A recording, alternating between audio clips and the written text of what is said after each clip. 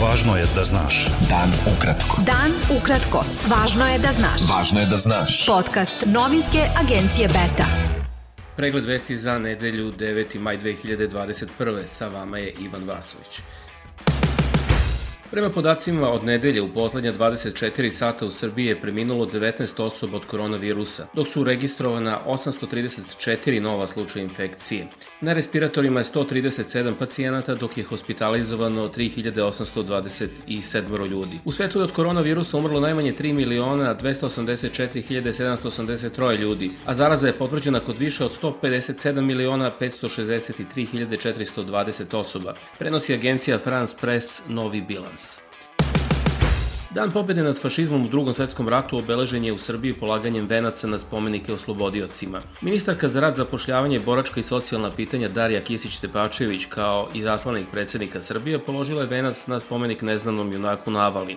Zamenik gradonačelnika Beograda Goran Vesić položio je vence na spomenik Večne vatre i spomenik Crvenoarmejcu u spomen parku oslobodiocima Beograda u Drugom svetskom ratu. Vence su položili i ambasadori zemalja Evropske unije i Rusije. Ambasador Rusije u Srbiji Aleksandar Bocan-Harčenko rekao je da su Srbija i Rusija uvek bile na pravoj strani tokom istorije, pa tako i u Drugom svetskom ratu, a zajedno su i sada u rešavanju plemenitog i veoma važnog zadatka odupiranja pokušajima revizije i izopačenja istorije. Harčenko je povodom 9. maja, dana pobede nad fašizmom, položio vence na spomen ploču Crvenoarmejcima na Trgu Republike u Beogradu, zajedno sa srpskim ministrom za inovacije i tehnološki razvoj Nenadom Popovićem, ministrom unutrašnjih poslova Aleksandrom Vulinom, zamenikom gradonačelnika Goranom Vesićem i direktorom Ruskog doma u Beogradu Jevgenijem Baranovim.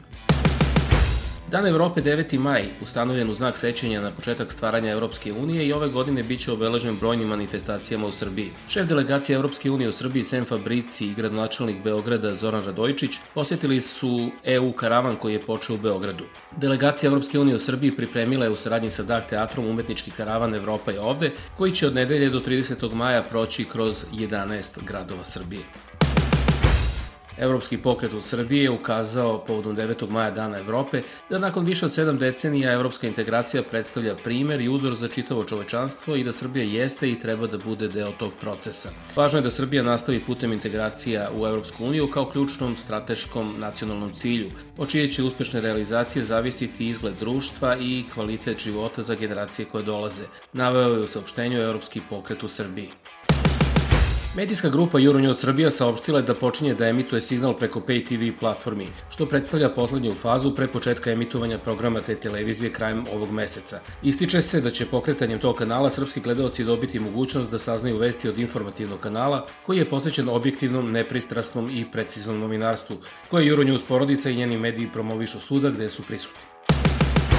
Udruženje novinara Srbije ocenilo je napade na novinara i književnika Muharema Bazdulja kao pokušaje otkazivanja i ukidanja njegove slobode izražavanja, izraz nacionalizma i atak na slobodu govora u regionu. Kako UNC navodi, kampanja puna uvreda i mržnje pokrenuta je na društvenim mrežama u Bosni i Hercegovini posle objavljivanja snimka na kom Bazdulj u Andrićgradu peva u društvu austrijskog književnika Petera Handkea i režisera Emira Kusturice.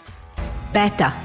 Dan ukratko. Šefovi diplomatije Evropske unije u ponedeljak će u Briselu održati strategijsku raspravu o snažnijem političkom angažovanju Evropske unije s partnerima na Zapadnom Balkanu, zahuktavanju zajedničkih potencijala, partnerskom delanju u sučeljavanju sa svetskim izazovima.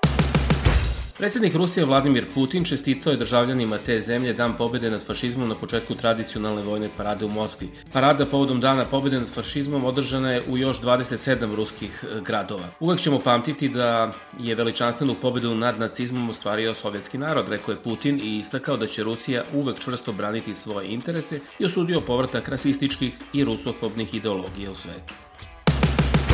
Evropski komesar za unutrašnju trgovinu Thierry Breton izjavio je da Evropska unija nije obnovila porudžbinu vakcina protiv koronavirusa proizvođača AstraZeneca posle isteka ugovora krajem juna. Nismo obnovili porudžbinu za period posle juna, posmatramo i vidjet ćemo šta će biti, rekao je Breton za parijski list Monde i Radio France Inter.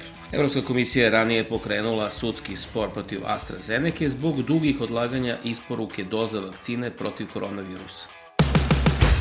Oksfordski matematičar Andre Shiley, poreklom iz Subotice, izabran je za člana Kraljevskog društva za unapređenje prirodnih nauka u Velikoj Britaniji. Shiley duže od 35 godina radi kao profesor numeričke analize na Matematičkom institutu Univerziteta u Oksfordu, a predaje i kao gostujući profesor matematike na doktorskim studijama na Univerzitetu u Novom Sadu. Vozač Mercedesa Lewis Hamilton pobedio je na trci za veliku nagradu Španije u Formuli 1. Njemu je to treća pobeda na 4 trke koje su vožene ove sezone. Britanski vozač je 5. put uzastopno pobedio u Barceloni, a ovo mu je bio ukupno 98. trijumf u karijeri. Bio je to pregled vesti za nedelju 9. maj. Sa vama je bio Ivan Vasović. Budite se nama i sutra. Prijatno.